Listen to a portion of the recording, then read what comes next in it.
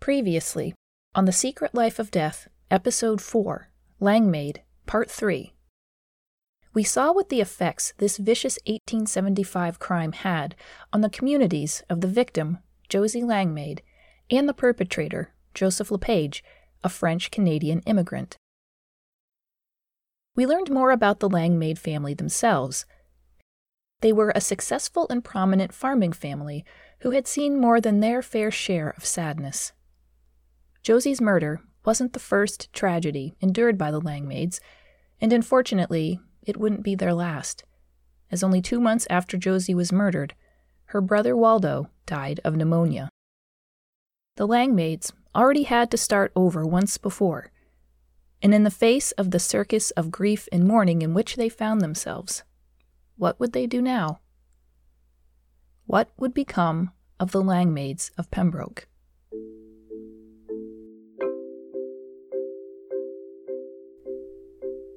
I'm Gail Golick, and this is The Secret Life of Death, Episode 4, Langmaid, Part 4.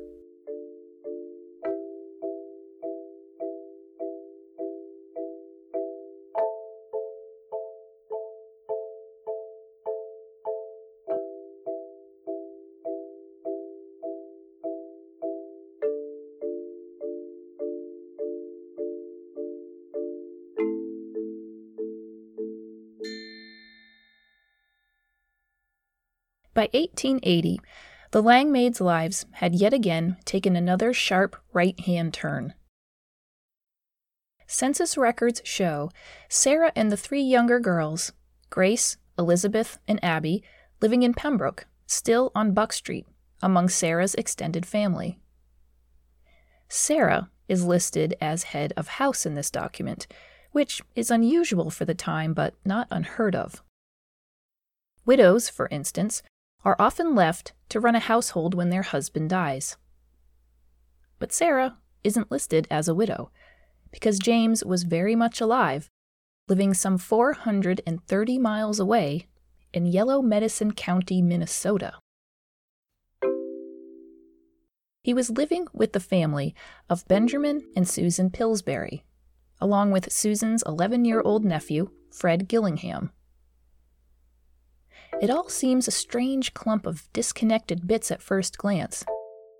What is James doing in Minnesota without his recently bereaved family? Why Minnesota, of all places? And who is this Pillsbury family he's living with?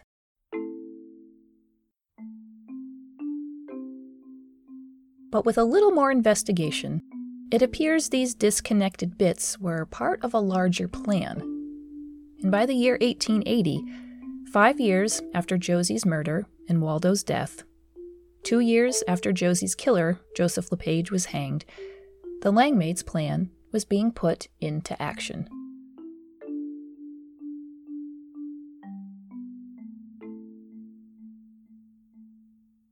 James had always been a farmer, and based on his reported real estate holdings and cash on hand while living both in Chichester and Pembroke, New Hampshire, he was an exceptionally successful one. To become a successful farmer anywhere is difficult, but to be successful in New Hampshire was really saying something. Weather conditions were often poor and unpredictable, and short of the scant sections of river bottom acreage, soils tended to be thin, full of rocks, and fatigued quickly.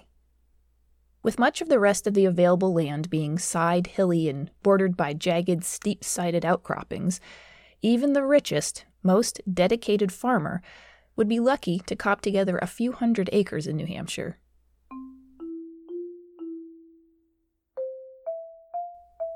But at this point in our country's history, the Midwest had begun to establish itself as a powerhouse of agricultural production. Combine that with the ease of transport of goods that the railroad provided, and places like Minnesota suddenly seem like a perfectly logical place to attract New Englanders with an eye on farming, means, connections, and a desire to make a name for themselves, or to make themselves over. And it's within that context that the connection between James Langmaid and Benjamin and Susan Pillsbury starts to make sense. For Benjamin and Susan Pillsbury, and Susan's nephew Fred, were New Hampshire transplants too, from towns about 25 miles northwest of Pembroke. They had lived in Yellow Medicine County, Minnesota, a fast-growing region 120 miles due east of Minneapolis, in 1878.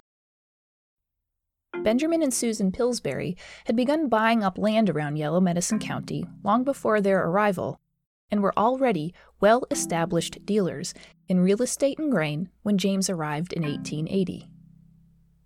They, like James, had been successful farmers back east, and so had capital to invest in the large-scale agricultural opportunities the wide open prairies of Minnesota had to offer. And they had connections. Mention the name Pillsbury to anybody in the Midwest in 1880, and they would know immediately who you meant. For as successful as Benjamin and Susan Pillsbury were in Yellow Medicine County, they were nothing compared to the rest of Benjamin's family. One of his brothers, John, who had moved out to Minnesota years before, was a 2-term governor of the state. Nephew Charles, along with Benjamin's other brother, George, started a flour milling and distribution company in Minnesota. They were those Pillsburys, as in the Pillsbury Doughboy Pillsburys.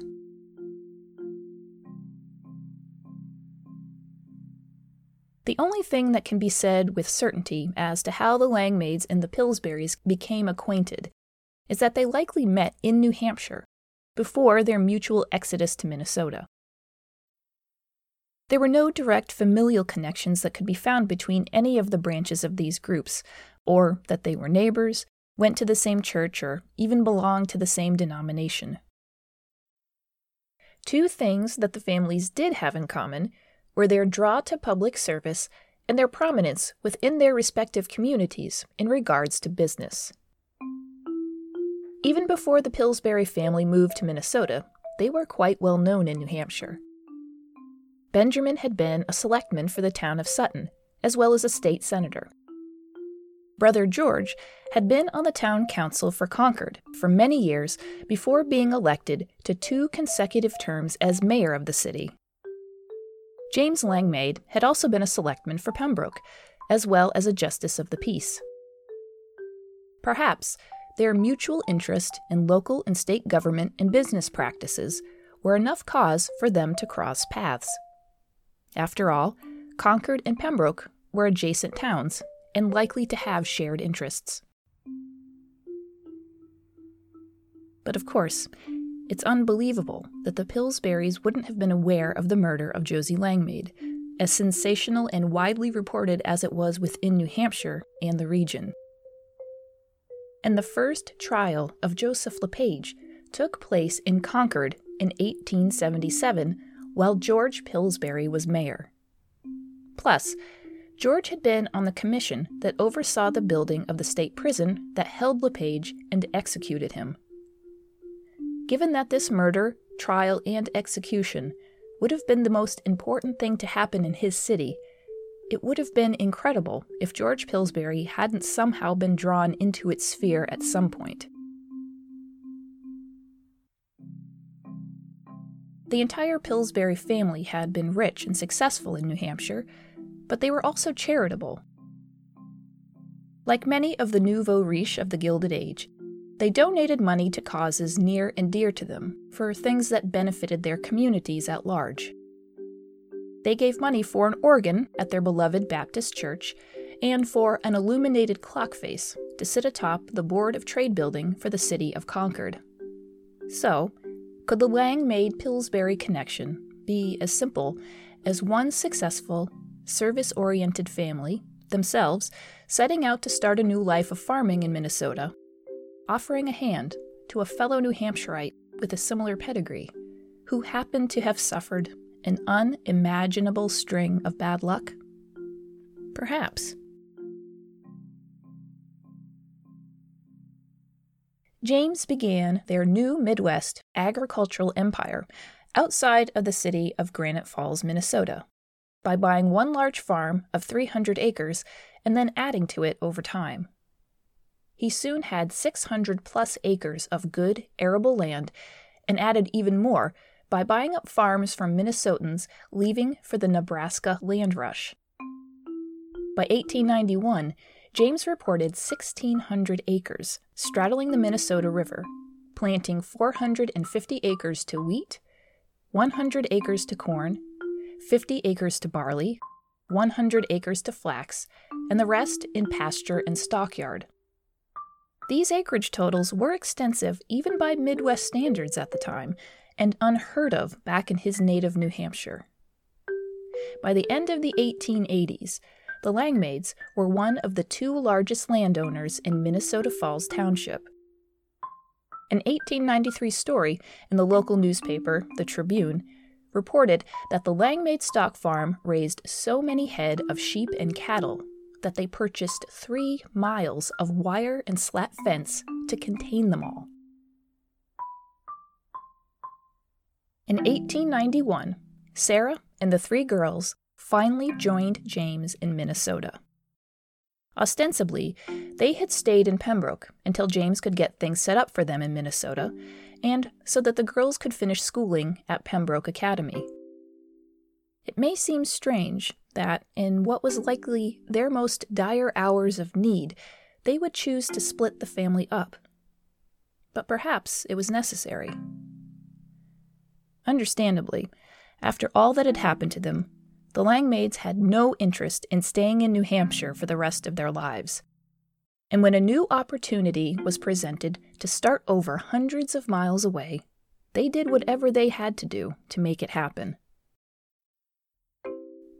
And if that meant that Sarah and the girls stayed in Pembroke with her family for 11 years while James set up that new life in Minnesota, then so be it.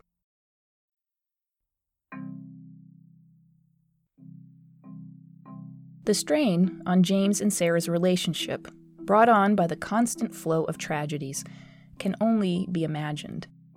Add to that the everyday difficulties of a life raising 3 small children and running a farm, and Sarah and James might have welcomed some distance between them. When Sarah and the Langmaid children got to Minnesota, Grace was 21, Elizabeth, or Lizzie, was 19, and Abby was 17. And that new life that had been put on hold for 11 years was finally able to begin. And something that went a long way to easing their transition into that new life was that when the Langmaid women arrived in Minnesota, they were but a few of thousands of East Coast transplants and Northern European immigrants flocking to the Midwest at the turn of the century. That degree of anonymity among the rapidly changing demographics was likely a breath of fresh air for the Langmaids. They all eventually settled on a farm in Section 24 in the southeast corner of Minnesota Falls Township, overlooking the Minnesota River. Between 1898 and 1899, they had a new home built on this site that was reported to be one of the finest farm homes in all the state. It would later be known as the Farm Between Two Rivers, and was set up to reflect their New England roots, per Sarah's request. In 1894, youngest daughter Abby enrolled in the University of Minnesota in Minneapolis, graduating in 1898 with a degree in economics and education. That same year, middle daughter Lizzie married local Hiram Potter, and they stayed in Minnesota Falls on a farm of their own, close to Lizzie's family. By 1900, as James aged, the running of the farm was passed on to Fred Gillingham, nephew of Benjamin and Susan Pillsbury, the same young man James had lodged with some 20 years before when he arrived in Minnesota. Eldest daughter Grace would marry Fred sometime between 1900 and 1902, and they stayed on the family farm with her parents and youngest sister.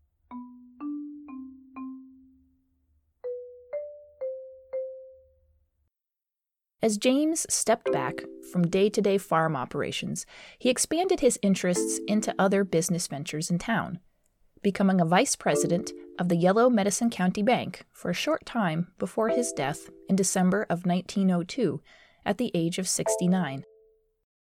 James's body was sent back east and laid to rest in the Buck Street Cemetery in Pembroke, New Hampshire, with his first wife, Mary Ann, and their 4 children, Ella, Clarence, Josie, and Waldo. After James died, portions of land on the Langmaid farm were sold, but the bulk of the land holdings remained with Sarah and the 3 daughters, though the number of stock animals was reduced significantly. Mother Sarah, daughters Abby and Grace, and her husband Fred all stayed on the family farm, with Fred carrying on his duties as foreman. Sarah Cochran Langmaid stayed on her family farm with Abby, Grace, and Fred until her death in 1930 at the age of 85. She was buried in the Doncaster Cemetery in Granite Falls, Minnesota. After Sarah's death, Grace and Fred stayed on the family farm and continued to operate and manage the majority of the land holdings. They appeared to stay at the Langmaid residence throughout the 1940s and 50s, taking in boarders and farm workers as they had no children of their own. Grace Langmaid Gillingham passed away in 1959 at the age of 89, and Fred in 1966 at the age of 97, and they too are buried at the Doncaster Cemetery in Granite Falls. Abby Langmaid's life out in Minnesota was emblematic of the opportunities for women of means at the turn of the century. Abby didn't marry and could afford an education. She pursued advanced degrees in education throughout the 1900s, and with an apparent appetite for travel, Abby took a grand tour of Europe in 1914 and continued traveling when she came home, moving around the Midwest with jobs as temporary school teachers, assistant principals, and social workers, all the while keeping the Langmaid farm as her home base. In 1930, after the death of her mother, Abby stayed in Minnesota Falls for a year and tried to run a portion of the farm that she had been willed, but by 1931, she was back on the road teaching. In 1940, Abby was on the move again, working in Iowa as an executive secretary. She passed away in 1946 at the age of 72 and was buried next to her mother in the Doncaster Cemetery. Lizzie Langmaid Potter and husband Hiram were also farmers, having had different farming operations in Minnesota Falls Township over the years. They would have 2 children while living in Minnesota Falls, Lizzie and Robert, and by 1920, they had moved their family out to a farm in Montana. By 1930, they were living in Wyoming, with their now adult children nearby.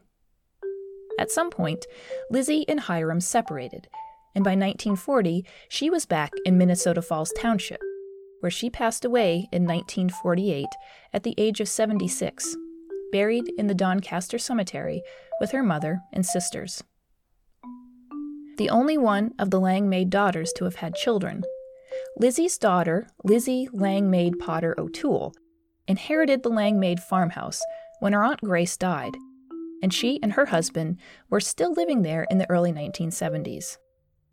Today, that house still stands, on a bluff overlooking the Minnesota River, part of the Upper Sioux community, a federally recognized Native American reservation. A reservation. Interesting. If you'll indulge me, I'd like to take you on a little historical aside.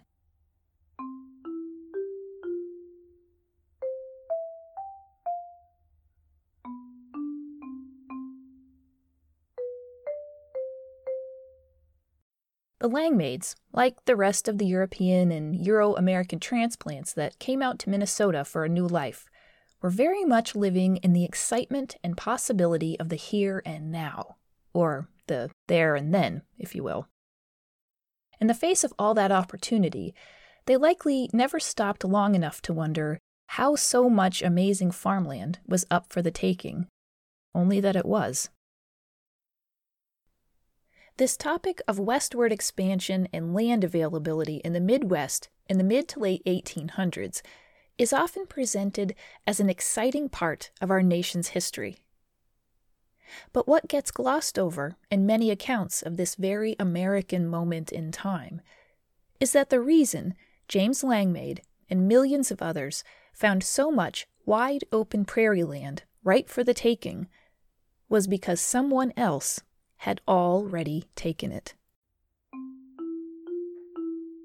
The Langmaid story brings us to Yellow Medicine County, Minnesota in 1880, but land rights issues in that region started long before that. In 1851, the Treaty of Traverse des Sioux was signed.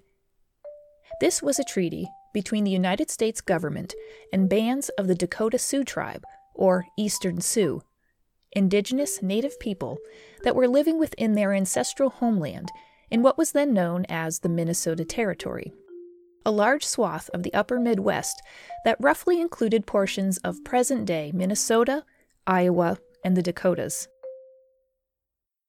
With this treaty, the Dakota Sioux ceded large tracts of territory and agreed to move onto 2 reservations along the Minnesota River: Upper Sioux Agency near Granite Falls, Minnesota, and Lower Sioux Agency, 30 miles south near present-day Redwood Falls, in exchange for annuities of cash and goods totaling $1.6 million from the United States government. Local and federal officials pushed hard for this treaty, as it would allow them to gain control over acres and acres of agricultural lands, and then make them available to more European immigrants and East Coast settlers. This treaty, combined with others in the region at the time, ceded close to 24 million acres of land to the U.S. federal government. Almost immediately, the government began to renege on some of its responsibilities laid out by the treaty. The food and supplies promised were often late or of poor quality, and never seemed to provide enough for all the people they were supposed to support. And because of the limits placed on the Dakota Sioux by current and previous treaties, and the lack of a consistent flow of funds promised by the government, many Dakota Sioux accrued debts at regional trading posts.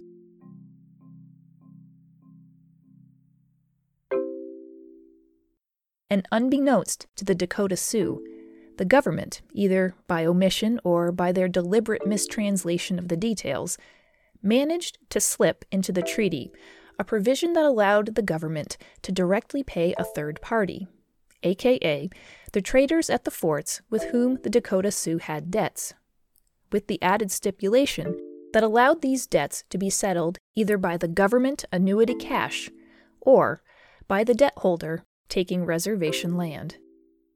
By the 1860s, the Dakota Sioux were starving, and still, despite having signed away their rights to millions of acres of lands to the whites, they were constantly clashing with Euro-American settlers encroaching on their reservations. Tensions erupted in war between the Dakota Sioux and the United States.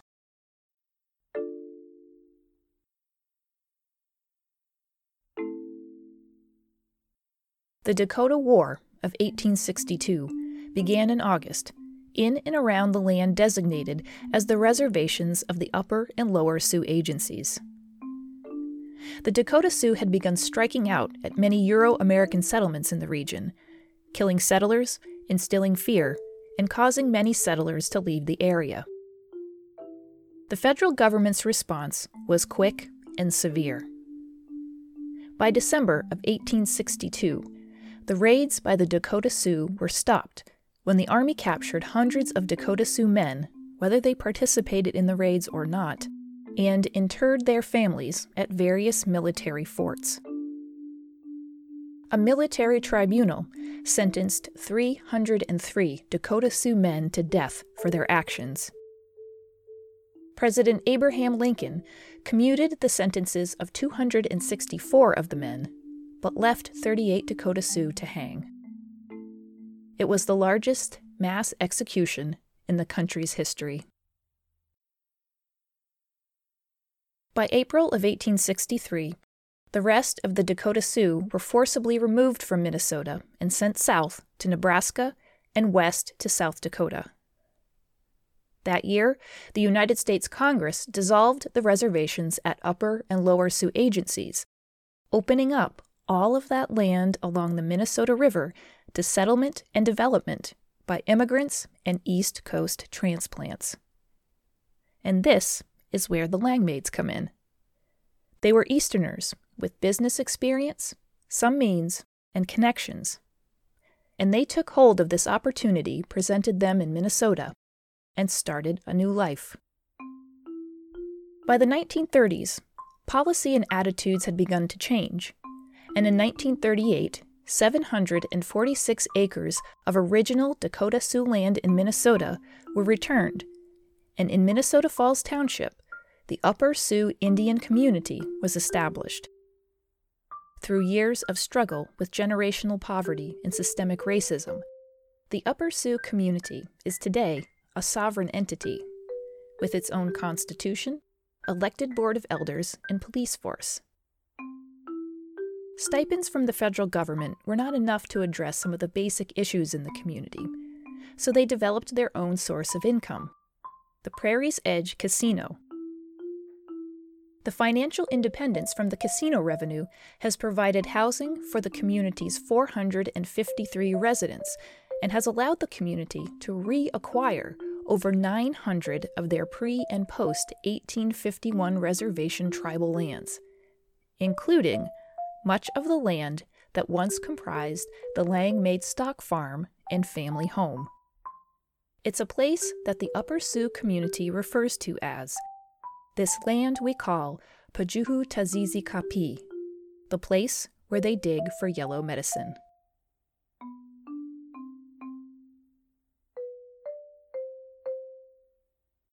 There are a lot of things that can be taken away from the story of the Langmaids. First, from the standpoint of storytelling, it's a gem. Ready-made with gruesome, terrifying gore and intrigue. No need to exaggerate or embellish. It really happened that way. Second, it's the quintessential true crime allegory. It scratches that itch in the way that only the best true crime can. By learning about the crime, why it happened, how it happened, to whom it happened, we feel smart and savvy, ready, should we ever find ourselves in an unsafe situation. Whether or not that safety pans out in future interactions, I don't know. How do you prove a negative? But at least it serves the function of making us feel more comfortable in the present. And third, it reminds us of the importance of historical inclusion and completeness.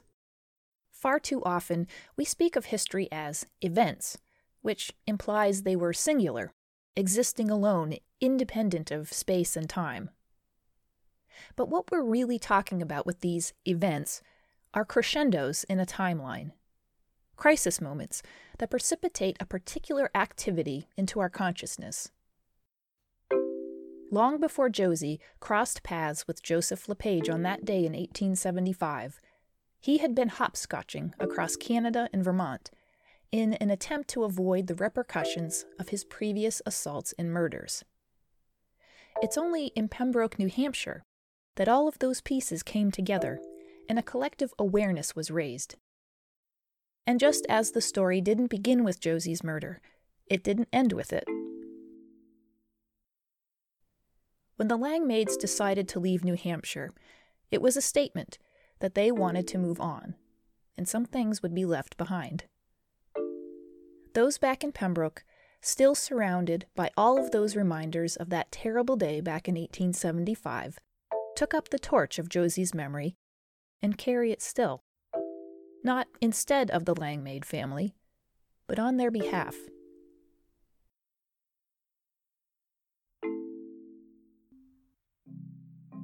And the Langmaid timeline continued, fading out from their old community and history in New Hampshire and merging with an existing one in Minnesota. They bought hundreds of acres of land on the Minnesota River in Minnesota Falls Township and began a farm. Land they were able to acquire because of the government's practices with the Dakota Sioux 18 years before. Now, none of what the Dakota Sioux suffered was the fault of the Langmaids themselves. They didn't engage in the fighting or send money or supplies personally to support the federal troops. But they certainly did benefit from its outcome. Ironically, in much the same way, their own Euro-American ancestors back east benefited from the wars and underhanded dealings with the indigenous people a couple hundred years before. And they weren't the only ones, certainly. And there's no doubt that the Langmaids worked hard for all they achieved. But we've gotten away with attributing the success of people like the Langmaids as another form of those isolated historic events. No before, no after, just plopped in the middle of time. But be it horrific crime or one of these pulled up by their own bootstraps efforts, none of them occur in a vacuum. History occurs on the backs, sometimes quite literally, of those that came before. And while it's uncomfortable to confront the horrors and shameful things in our history and culture, failure to do so only allows shameful acts to turn into myth, and myth into dogma. Often with the unintended consequence of elevating perpetrators to a revered status while overlooking their victims. At the core of this story is a 17-year-old girl who, through no fault of her own, became the target of a very sick man for reasons we can never really know. Certainly, there was some twisted psychological force that fueled LePage, but in the end, it comes down to something as commonplace as a man taking out his rage on a woman just because he can. That doesn't occur in a vacuum either.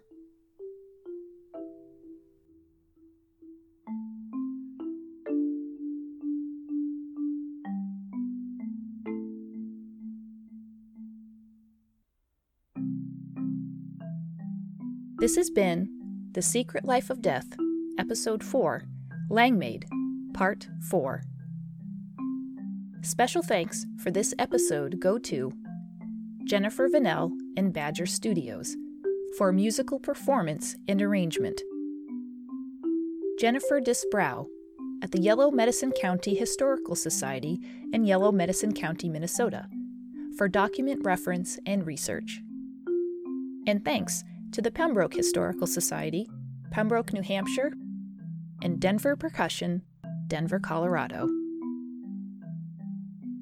For more information about this show, visit our website at thesecretlifeofdeath.com. And for weekly extras and fun photos, follow us on Facebook, Twitter, and Instagram. Enjoy this show on any of these podcast platforms: Apple Podcast, Google Play, Stitcher, Spotify, and Radio Public.